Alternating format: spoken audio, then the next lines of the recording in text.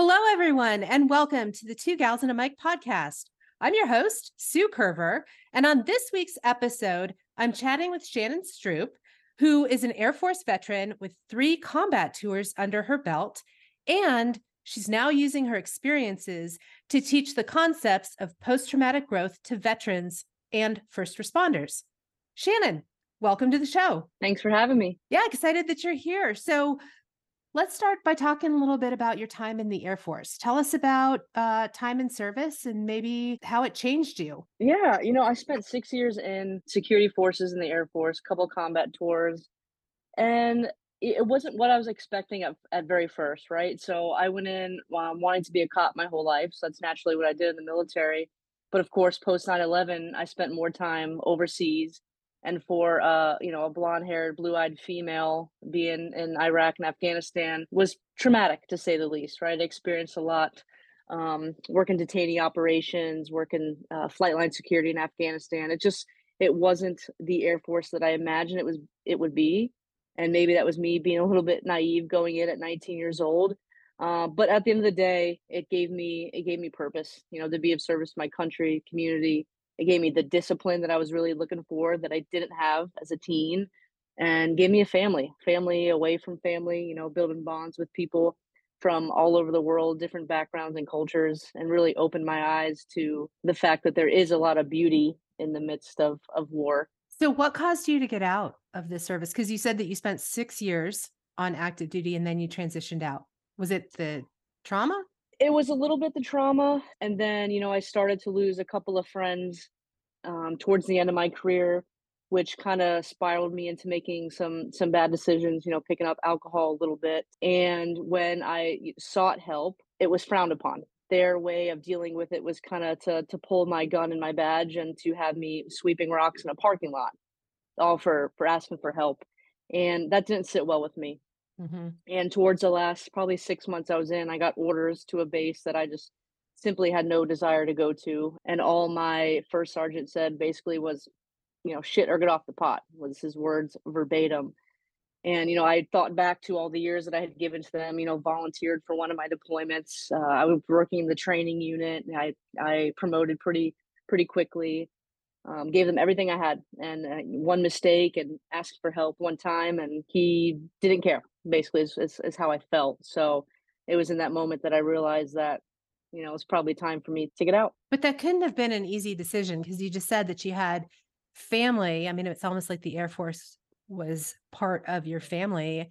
And, here you have someone or maybe a group of people that haven't made you feel very positive about reaching out, asking for help, these decisions that you're making. So, how did you transition? Tell us a little bit about that. Gosh, I don't know if I really did fully transition for a long time. I had a hard time when I took that badge and that beret off. I had no idea who Shannon was. I went in at 19, a young kid, already trying to figure out who I was. Went into the military that gave me this identity, and then when I put that identity down, I truly just had no idea who I was. So, I went back home and I had a lot of people telling me that I looked different, I sounded different. That was also confusing because I just imagined I'd come back home and I'd mold right back into the community that I left as a kid, and that just wasn't the case anymore. At first I went out a lot, socialized a lot, had a couple different jobs, really wasn't finding my footing in the professional world. And then I found myself kind of going back to bad habits and maybe isolating myself, drinking a little bit too much when times were difficult because I felt better just being alone. Um, Mm, mhm. Sitting in my own confusion instead of, sharing that with other people and other people telling me who they thought I was. Were you afraid to share it? I mean, you had asked for help one time in the military and basically got shot down. So were you afraid to share your story and ask for help when you were making that transition back to civilian status? Yeah, definitely. I mean, I was terrified. I didn't really say anything to my friends, to my family, and that stress and that confusion really started to resonate physically in my body. And then I started to experience panic attacks.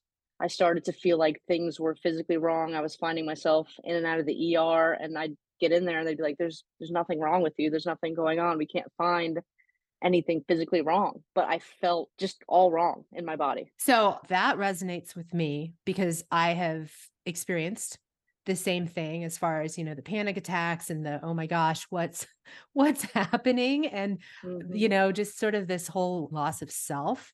Did you feel a loss of purpose? 100%. 100%. In fact, I think my very first job out of the military was washing cars at Avis. And I would often go to work early in the morning and be like, "What in the hell am I doing here?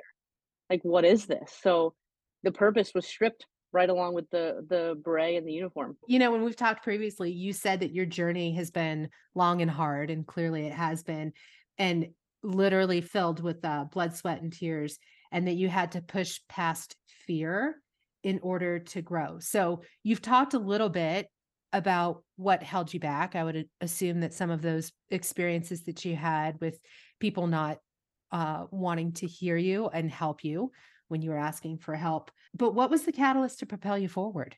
Because clearly, Shannon, you're not in that space right now. No. No, not at all. I think it was someone calling me on my own shit and being like, "You know what? Something is not right.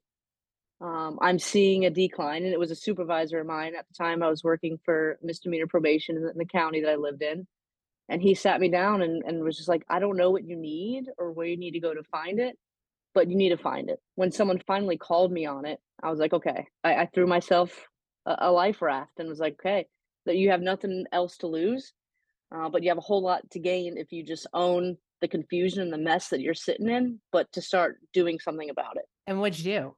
I got online in my office and I Googled, veteran retreat or veteran help. I couldn't even tell you to this day what I actually Googled. And I found a whole plethora of things on there. A lot of it VA services this, VA services that. But there were a few nonprofits out there that looked promising in terms of helping veterans who were kind of feeling like I was feeling. And so you contacted one of those programs or a couple of those programs? I did. I contacted one program specifically, and that was it. I put in one application, I let it sit, and it didn't sit for very long. Within a couple of days, I was already getting a phone call to have a conversation, much like we're having now, to see where I was at and see if what they had to offer would be a good fit. And before I knew it, I was on my way to that program. Okay, so walk us through what you did in this program. So this program taught me the concept of post-traumatic growth, so PTG, that basically says what doesn't kill us makes us wiser. And essentially, it's going back and really understanding some of the things that we have been through and recognizing that there's nothing wrong with us. We have just been through a whole lot of stuff in our lives that has caused us to react to certain things rather than respond to life. After a couple of days of being there, the light bulb it just went off, and I was seeing my life and the world around me through a completely different lens in just a very short time out of the 7 days of being there. Okay, but surely things couldn't have switched for you in 7 days. That's like a week. So how did you take what they taught you and do something with it? Or did you just go home and you didn't do anything with it? And you were like, "Oh, that was nice. That was a good week." A week break. So, so to be honest with you, I remember getting home very late that night on day 7 of the 7-day program and sitting on my bed and being like, "Okay, all that was wonderful. I feel good, but how the hell do I incorporate this into my life? Like, what will this look like?" Mhm. And I just decided to break it down into very small, just bite sizes, right? To digest really what I've learned. And, I figured if I started with some of the wellness practices and helped myself gain that calm and clarity, that I could go back, think about some of the traumatic things that I'd been through, think about my childhood a little bit deeper and spend time in those experiences that they wouldn't hurt so much anymore. So that's what I did. I think I started, every morning doing a little journaling and then um every morning and night doing some meditation. And then after a while I started to incorporate the rest of the wellness practices that were given to me. And then I made time, in my week to go back and very intentionally sit in my memories and kind of go back to some of those experiences and you know what I learned from that. What was the positive that I can pull out of that experience? And I would do that week in, week out, and it wasn't easy. Some weeks were really hard, and some weeks I just want to throw everything I learned in the trash because I didn't want to go and look at some of it anymore. I wanted to really just take where I was and just keep moving forward. But I knew there was still some healing that I had to do. So, I just leaned in. I showed myself a little bit of grace every day. And when I got frustrated, I would just take a step back, take a break, and know that, it was a marathon and not a sprint. And if I just gave myself time to incorporate what I'd learned into my daily life, that it could really take me somewhere that I had never even dreamt of being. And that's exactly what it did. It's interesting because since I started this podcast a couple of months ago, I've talked to all sorts of different women from various backgrounds. I've talked to some veterans, I've talked to some first responders, I've talked to some women who have never been either of those things. But like a theme that keeps coming up over and over is this theme of self care and Mhm. growing through the tough stuff. And so I guess the first thing that I'd want to say is it's not limited to a certain group of people. We all go through tough stuff. There's Mhm. life that ebbs and flows. Some of those wellness practices that you just described, the journaling and those types of things are things that other women have also offered. What are some other wellness practices, like concrete examples of things maybe that you do now that help you stay focused and aligned? So my favorite one, and probably honestly one of the easiest ones that'll take you just a couple minutes, is practicing daily gratitude. I have a magnet, one of those like magnet whiteboards you can put on your fridge. Every morning, right? I go to reach for my creamer. I'm getting ready to make my coffee because I'm a very huge coffee drinker. Every morning, I don't miss a day. And the first thing I do before I grab my creamer is I put my daily gratitude on the fridge. And very often, now that I work from home quite a bit, it's there as a reminder all day long. So if a couple hours pass or, if I get a frustrating email or something just irritates me, all I gotta do is walk over the fridge and I have that gentle reminder, like, you woke up this morning and you said you were grateful for the cool air and the sunshine. And it just instantly shifts my perspective. And it's something that my wife has now incorporated into her daily routine. She puts her daily gratitude right under mine. Sometimes it's the same exact gratitude. It really helps us stay on that positive foot all day. I'm so glad that you mentioned that because again, there's been several women. As a matter of fact, last week I spoke with a spiritual mentor, spiritual guide. She talked a lot about gratitude and very Mhm. practical practices to incorporate gratitude into life to remain in alignment. And the other thing that she was talking about is when you do that, then you can also connect with your purpose. So you had Mhm. said before that you had lost your purpose and you had lost your Mhm. sense of meaning. Have you found it? 1000%. My purpose, I really truly believe, is to be a healer. Like I feel like I was put here on this earth to be a guide, to be a healer for other people, to really be that soft hand in a hard world, right? Like to just help people any chance I can.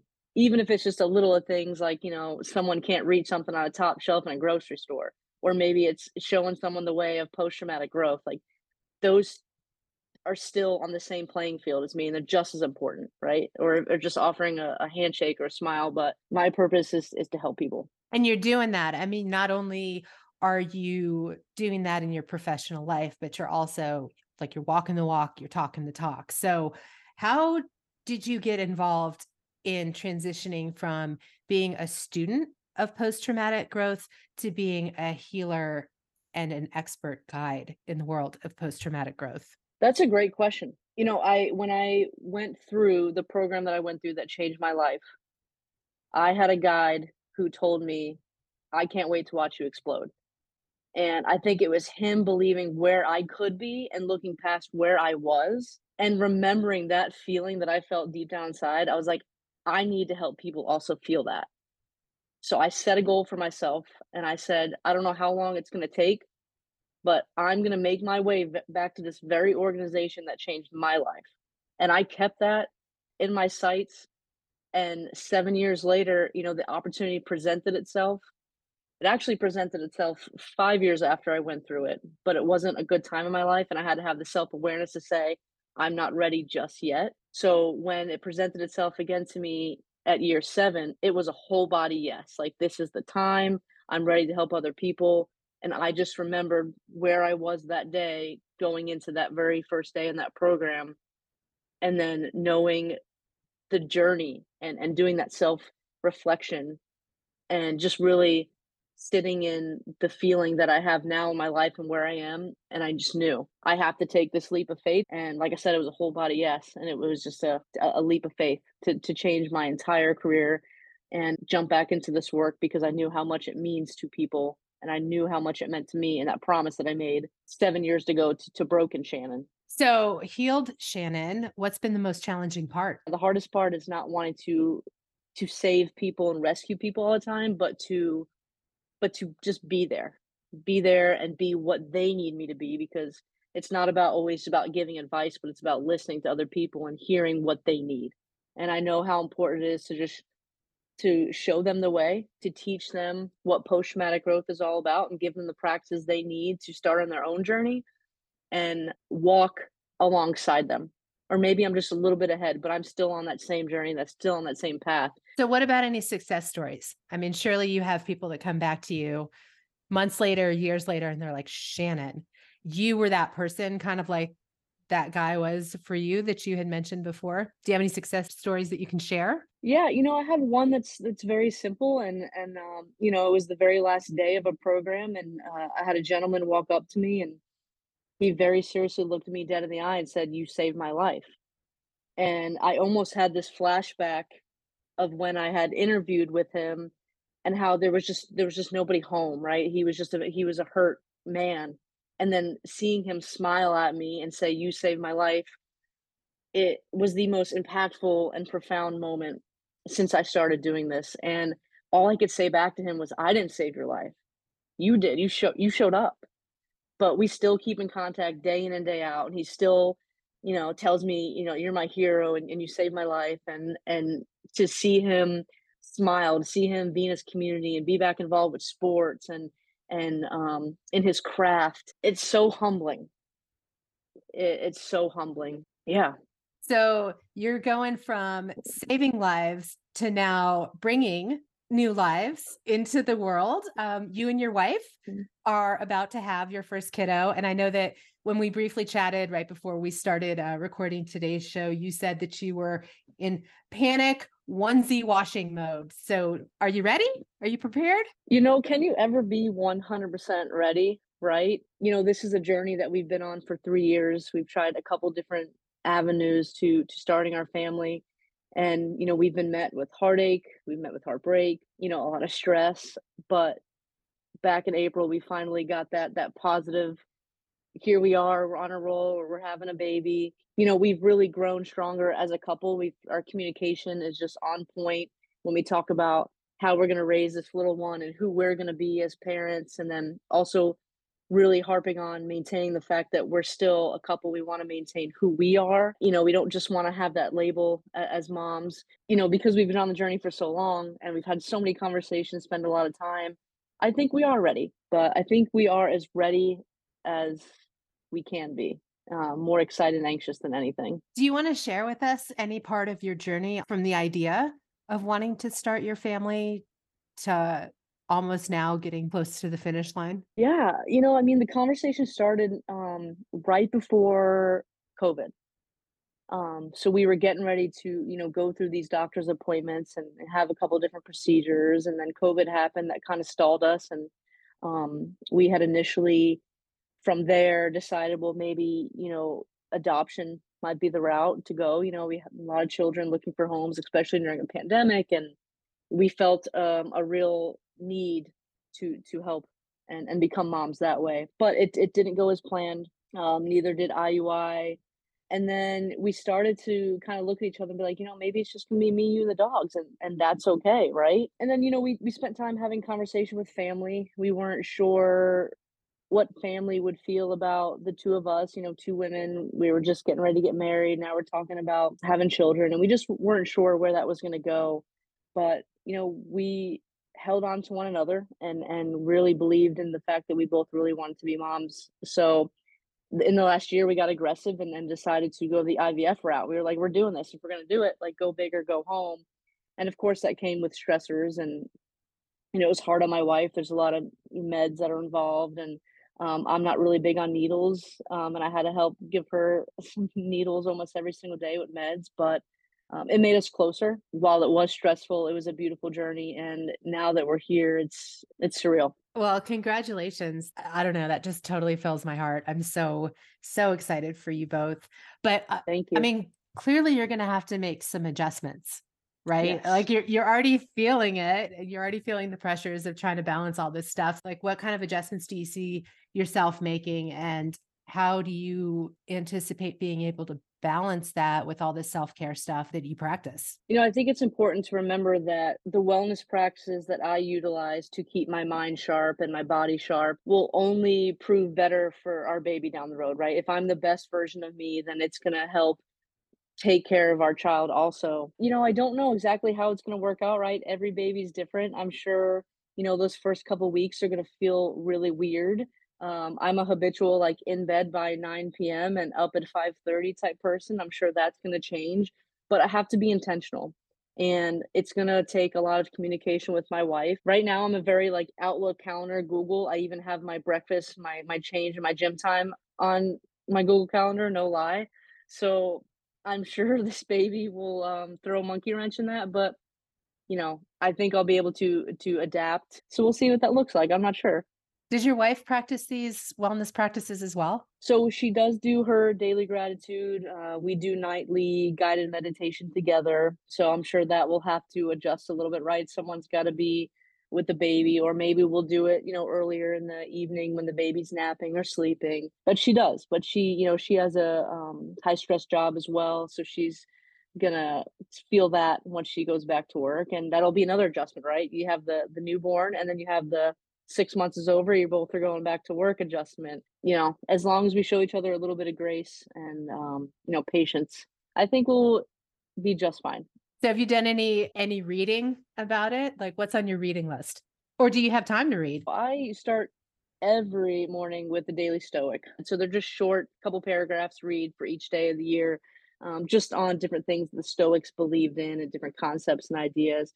But I'm also currently reading a book called The Art of Happiness. I can't remember the interviewer, but he sits with the Dalai Lama and just talks all thing happiness and mindfulness. And it is a beautiful book. The problem with the book is I'll get a couple paragraphs in and it'll spark my interest on something else they're talking about. And now I find myself ordering a new book. It's a slow read, but it brings me a lot of joy to read it. A lot of beautiful concepts in there. So you might have to switch from hard books to audiobooks here pretty soon, right? Maybe. I think so. Yeah, I think that's a good idea, actually. I haven't thought about that yet, but I think that that's going to have to be the go to there. Man, I'll tell you what, that is my one of my favorite things to do is just put on an audiobook and take my dog for a long walk and just get into whatever's going through my earbuds. It's so much fun. Okay, so reading lists. Let's talk about another kind of list. What's on your bucket list? Number one on my bucket list is I want to visit Shannon, Ireland so very badly. It was a very special place for my grandfather, who I lost back in 2006. He was a New York City police detective, and very reason why I wanted to serve my community, my country. So that is number one on my bucket list is to visit Shannon, Ireland.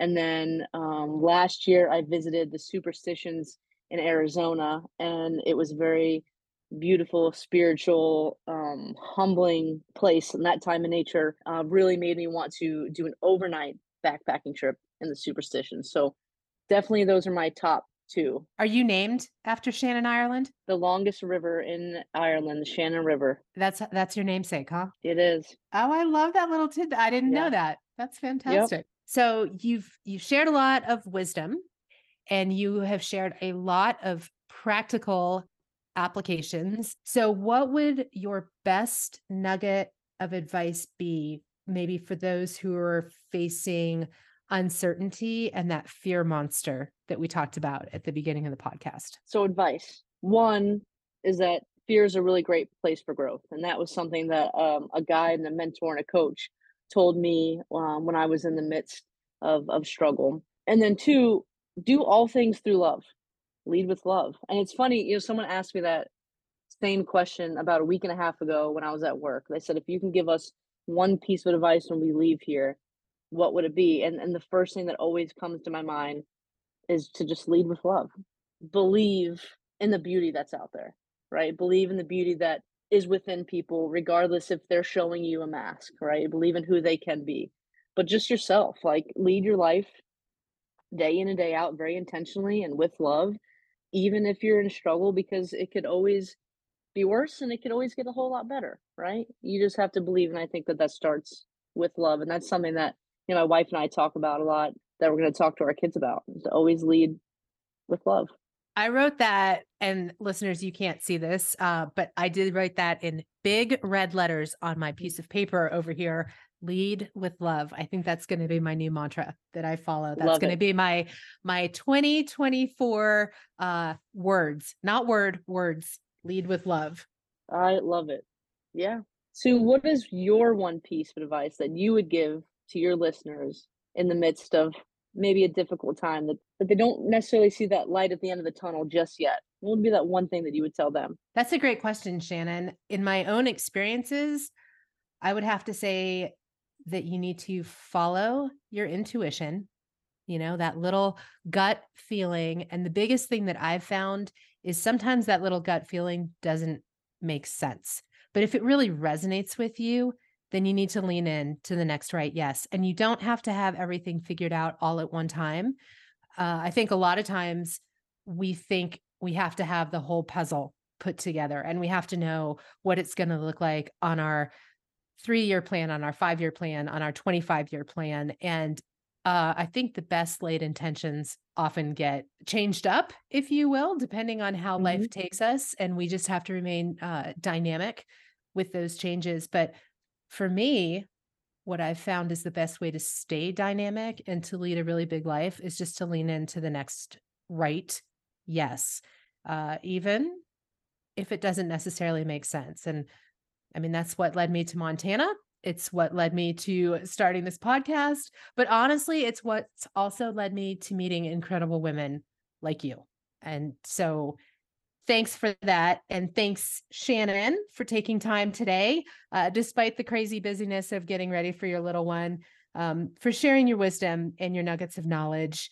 You are meeting this challenge. You're going to be such an amazing mom. And so I am really, really excited for you both and so grateful for your time. Thank you. Thank you so much, Sue, for having me. It's been awesome. It's been a pleasure. And listeners, again, thank you so much for tuning in. So be sure to leave a review and to subscribe because you don't want to miss any of our upcoming extraordinary women. I'll see you all next Friday for another edition of Two Gals and a Mic.